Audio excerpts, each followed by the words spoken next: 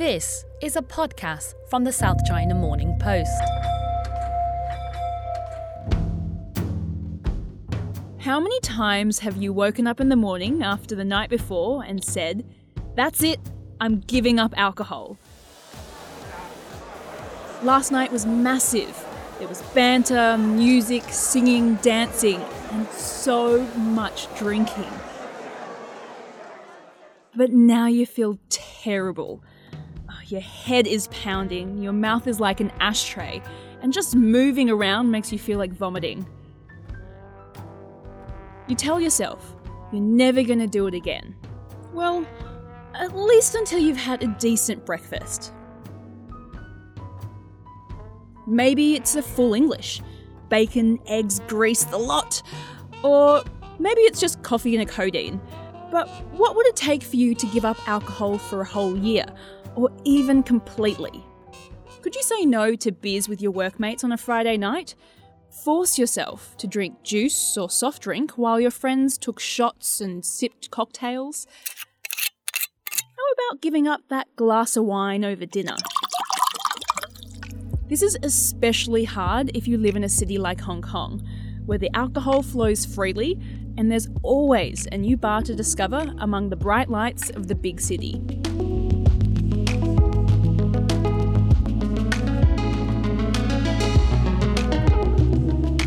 I'm Alkira Reinfrank, and you're listening to Behind the Story.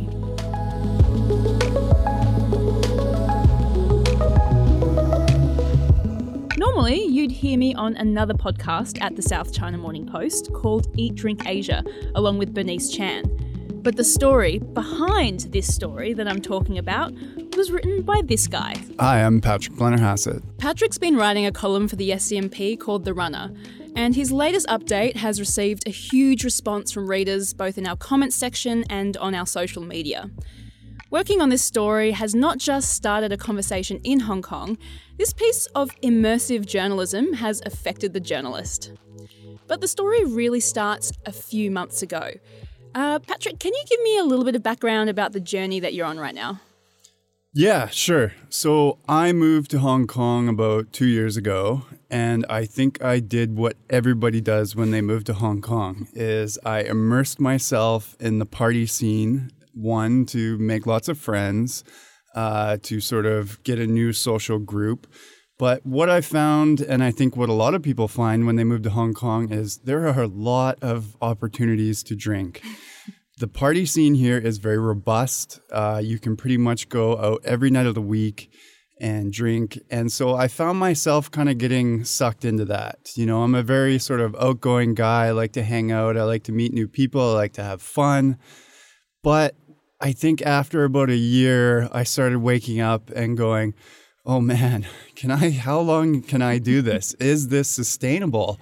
And I started to say to myself, I said, well, no, this is not sustainable. But the thing was, I really like Hong Kong. I like being here. I want to stay here. So I thought, can I find some semblance of sustainability? So I'm very goal-orientated. I'm like a dog without a bone. Give me something to chase and I'll do that. So I thought to myself, what's the one thing that I want to do? I ran a marathon a couple years ago, trained really hard for 6 months, washed it all down the toilet the weekend before by drinking too much. So I said, I want to do that again, but if I'm going to do it this time, I'm not going to drink at all. And I started this in May, early May, and the marathon that I signed up for, the Hong Kong Standard Chartered Hong Kong Marathon next February, will be basically 9 months in total with no alcohol. Right now, I'm about 6 months in, and yeah, that's where we are. That's where we are today. Look, I'm not going to mince my words here, Patrick. Look, you're wearing a really nice suit. You've got shiny shoes, but, you know spring chicken, mate. What are you, like 55? 37? Okay, sorry. 37. Sorry. Close. You're close. Yeah. You're only off by decades. All right, so you're very 37, close. But you're a lean build, but you haven't really been an athlete all your life, right? You had to kind of really build up to what you're doing now. No, I have been an athlete. So have you always been a runner? No, I have not. So I was born and raised in Canada, so I am genetically predisposed to be a hockey player, and that's predominantly what I played growing up. Never played professionally, played a little bit of, sort of a couple levels below. So I definitely have an athletic background, but I never really got into running until I would say I moved to Hong Kong, because it's difficult to play hockey here. There's not a lot. There's not a lot of ice. There's not a lot of ice here. And I realized, I think a lot of people realize when they move to Hong Kong is there's a lot of green space here. I originally, whenever I visited the city, I would always stay sort of downtown on the island, or, you go to TST or Kowloon and you think this is just a city. But there is a lot of trails, there's a lot of hiking. So I just kind of gravitated towards running. I'm a tall, lean guy. I'm kind of built for running to begin with. So it wasn't a huge stretch for me to strap on some shoes and start running. So that sort of, I just kind of naturally fell into it as a sporting pastime here. Can you tell me a little bit more about the person you were back in May? And what was your relationship with alcohol? How often were you going out and drinking? And was it binge drinking or just, a beer here and there? It was not a healthy relationship. Like, look, I'll be honest. I'll be candid. I was writing off, 1, maybe 2 days a week, usually on the weekend, to a hangover. And I think, a lot of people do that. I think it was never the point where I was saying I'm an alcoholic, I have a problem, anything like that. Because I was always able to, get up and go to work, hold down a job, have friends and all that. I wasn't an angry drunk or anything like that. I get happy when I'm drunk. But it just got to the point where I was basically like, I would get off work, go out Friday night, have a bunch of beers, and then spend pretty much all day Saturday in bed, recover Sunday, and then go back to work and, or maybe go out a little bit on Saturday. And I was thinking, I don't want to do this anymore. This is just wearing on me. There's got to be something else that I can do. I'm no spring chicken anymore, as you have kindly pointed out. So I thought, hey, I drank a lot in my 20s. I partied a lot in my 20s. I did the same thing in most of my 30s. I feel like maybe it's time for me to take a different path. So that was sort of the genesis of this. So I'm a journalist. So naturally, I want to investigate this. I want to talk to people. I want to hear their stories. I want to see if my story is similar to other people's stories. And instantly I found out that, yes, my story is incredibly commonplace in Hong Kong. So you've actually written a feature about this and you've spoken to 4 different runners to see their relationship with alcohol. What did you find? It was really interesting because I think I got lucky because I found a great spectrum. I talked to one guy who has never drank in his life. I talked to his partner. She was in a previous relationship with somebody who had an issue with alcohol and now is with him who doesn't drink. I talked to another guy who quit drinking, went cold turkey about 4 years ago. So he's, sober, as they would say. And then I spoke to another guy who does a very interesting thing is that he does periods of sobriety while he's training. He's an ultra runner. So these are longer distances. We're talking 100 kilometers and even longer, like epic 3-4 day things with no sleep. He does periods of sobriety. So I got an excellent spectrum from this story. But I think one of the things that I found, though, even though these people were all incredibly diverse and their stories were very varied, there was definitely some common threads running through all of them. And I guess what was something you learned? What were some of the common threads? I think the one common thread was that all of these people had, I would say, a similar personality trait to myself, is going back to that analogy of the dog without a bone. When you do something, you are in 100%. And when I do something, I'm in 100%. And if that's drinking alcohol, that's 100%. I'm all there, Mm-hmm. I'm drinking till I get drunk and till I've pushed it to my limit. And I think what I found was that these runners basically had that with alcohol and decided to shift that sort of, I don't want to say passion, but that personality trait into running. And I think that's what makes them successful runners, is that they're willing to commit to something 100%. Because if you're going to run 100 kilometers, if you're going to run for 2 days, if you're going to absolutely destroy your body in training, you can't sort of do it wishy-washy. It's all or nothing, right? And each one of these people that I spoke to, they have that sort of trait inside them where it's like an on-off switch. And I thought that was really interesting because it goes to show that not only does that apply to drinking and partying, but it can apply to sports and vice versa. So fascinating to sort of learn that. A lot of people who talk about giving up alcohol say that they have this moment of clarity. Did you have that? Did some of the people you spoke to, some of the runners, did they have this moment? Yeah, definitely. For me, I think my moment of clarity was earlier in the year. My family came and visited me in Hong Kong, and my sister and my mom and dad, and I was hungover when I picked up my sister from the MTR. And she sort of looked at me and she said, "Oh man, you're hungover." And I said, "Yeah." And hanging out with them sort of reminded me, I'm not just a reporter or journalist in Hong Kong. I am a son and a brother. And I thought, okay, it's time for something else. And that was my sort of moment of clarity, was coming back down to earth and realizing who I was as a person and saying, I don't want to be this person anymore. I would like to try consciously to be a different person. And what I saw in the stories, talking to the people about their stories, was they had similar instances. One guy got so drunk, he sort of, yelled at his teammates during a Dragon Boat festival.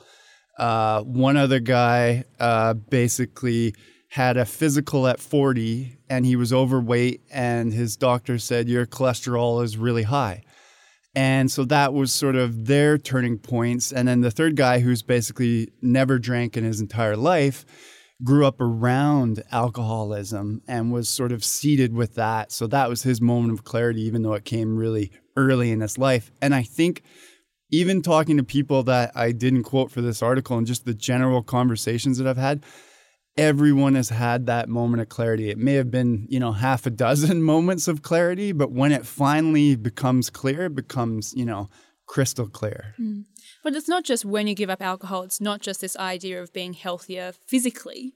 It's also mentally, right? How did you find it? Did these other runners, do they have the same situation where it's a whole experience for the body, I guess? Yeah, you are shocking your body and your mind in a good way.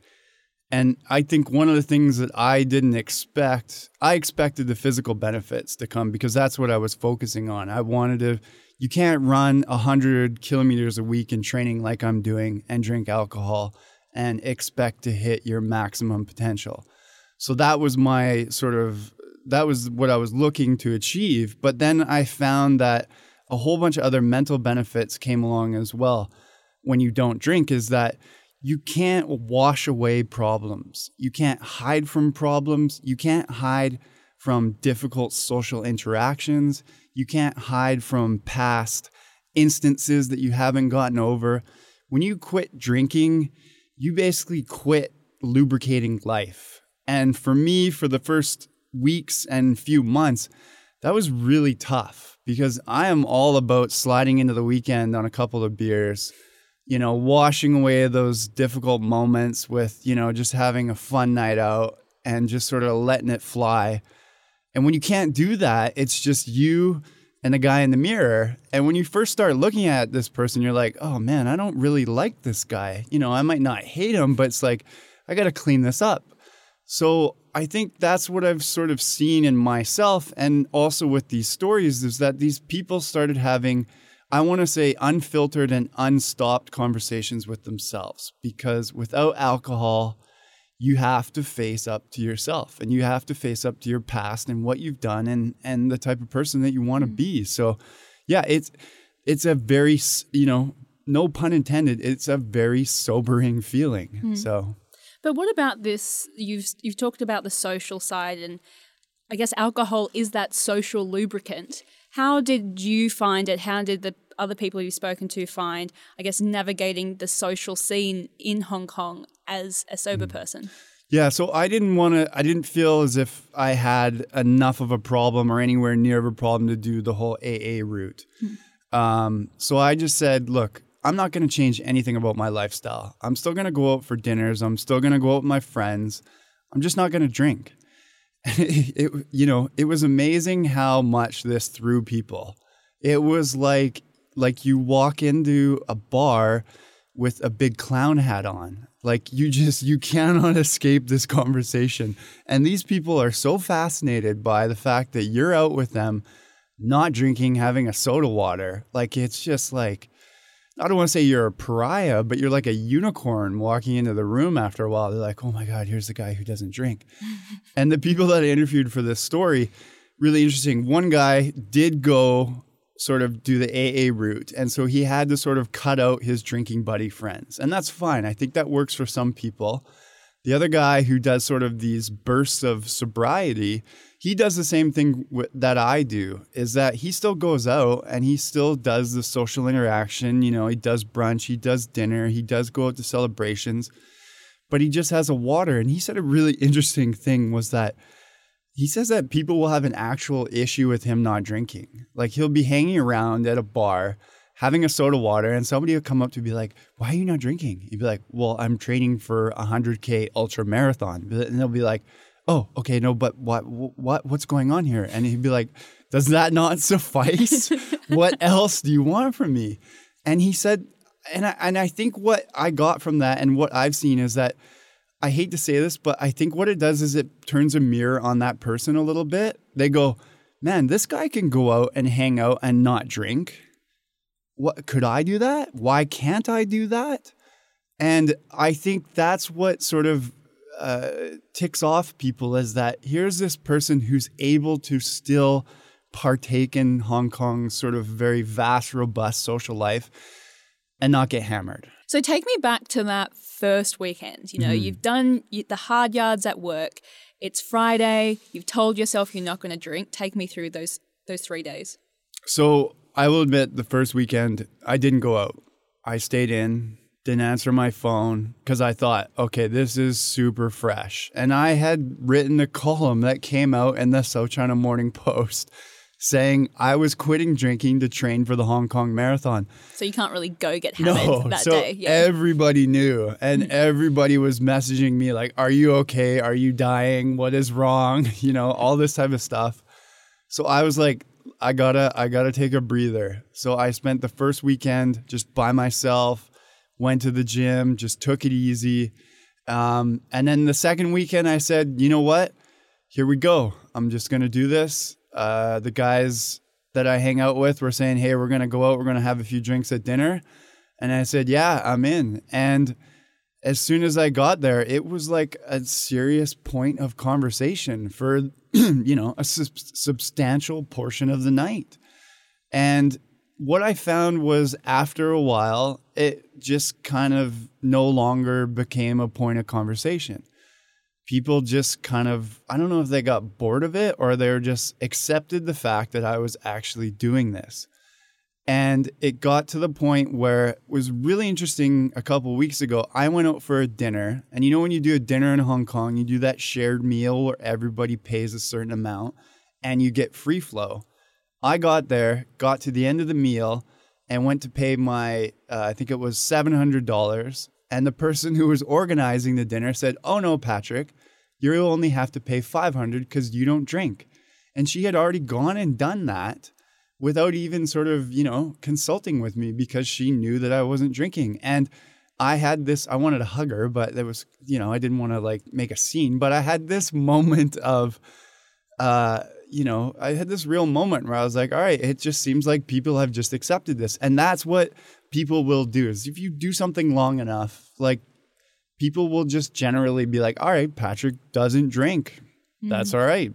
Here we go. Let's continue with life, right? So how much of this is for you and how much of this is you have to stick to it because you're writing this column and these stories? You know what? It's really interesting because I definitely knew that it would help me if I put this out in the world. Because I did a fair amount of reading about, the best way to do this. And all the things that I read said that you need to tell everybody. You got to just be an open book. And I thought, I'm a journalist. What better way to be an open book than to do a column about it? And I think it created a sense of accountability with me because instantly everybody knows. My work colleagues know, my mates know, my family back home knows. I went home to Canada on vacation, and everybody back home knows because, they read my stories that I post on Facebook once in a while. But I will say that at the end of the day, yeah, this is about me, and this is about my, not necessarily crisis, but my sort of quest to maybe find a different path in this city outside of, the drinking scene. What about the people that are reading your column? You've had great responses from people. Are people coming on that journey with you? Yeah, definitely. A lot of people have reached out to me, and I think it's really interesting because I don't necessarily think that they're looking for feedback or they're asking for advice. I think they just want to share their story too, because everybody has a story. And I want to say pretty much everybody has a story with alcohol. And so it's been interesting to see people say things like, oh, I did this 5 years ago. I quit drinking for 2 years and I got a personal best at a marathon. Or, my life was going a certain way. I decided to quit drinking and now I'm an ultra marathoner. I'm a triathlete. It's all very sort of similar in some respects, is that people had relationships with alcohol that had basically soured, and they decided that instead of just quitting drinking and going sober, they were going to channel that energy into a physical activity. I think that's a real common thread. And I think it works because you're taking that energy that you had, and instead of just sort of bottling it up, no pun intended, you're putting it somewhere else, and you're putting it into something that's healthy and sustainable, and that you can sort of, transfer that sort of energy that you have. Okay, so February comes around. You run the marathon, and technically you're allowed to start drinking again. Have you thought about what's going to happen there? Are you going to pick up alcohol again? Do you think your relationship with alcohol is forever changed because of this, or will you keep being sober? Yeah, that's a difficult question. I have I don't want to say I've gone back and forth, but I have definitely had some weeks where I'm like, yeah, I'm never drinking again in my life. And then other weeks I'm thinking, yeah, it would be nice to be able to have a glass of wine every once in a while or go out with my mates and have a few beers. But I think the problem with me is that the problem is the same problem that the people that I interviewed for this story have. They can't do balance. They don't do balance very well. They are very productive people. These people have high-powered jobs. They work hard, but they also play hard. So for me, I'm not sure that my personality is going to change. So it's the type of thing where I'm sort of saying, after the marathon, I'm going to make that decision. But if you were to ask me today, right now, would I ever drink again? I'd be like, no, not going to happen. I'm never going to drink again in my life. But I don't want to say that might change down the road, and it's interesting talking to people. Talking to one of the guys in the story, he does periods of sobriety. That might be something I could try. Let's say that I want to run an ultra marathon at the tail end of 2020. So maybe I drink again for a couple months, and then I say I'm not going to drink for 6 months, or I just get to February and I think, yeah, let's do this. I'm pushing 40. I've drank enough for probably 2, maybe even 3 lifetimes. I don't need alcohol as a social lubricant anymore. I don't need alcohol to feel happy. I don't need it. There's no cost-benefit analysis for for me anymore. The only thing that I think I really sort of needed it for was, that social lubricant when you first get out and meet people, and you just want to have that drink in your hand as kind of like a comfort blanket, right? Mm. I don't need that anymore. So it's like, why would I ever drink again? Like, it was funny. Somebody asked me about it, and I said, some people don't like certain fruits and vegetables, or they don't like sushi, so they don't eat sushi. Could I have a conversation with myself where I say, I don't like alcohol, so I just don't drink it, right? And what we're seeing with the culture, and, if you Google sober curious, this is a wave that is coming in on the backs of Generation Z, washing into millennials like myself who are saying enough is enough.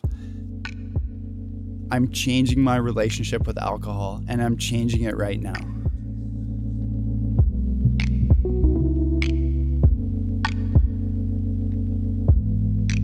Thanks for listening to this edition of Behind the Story.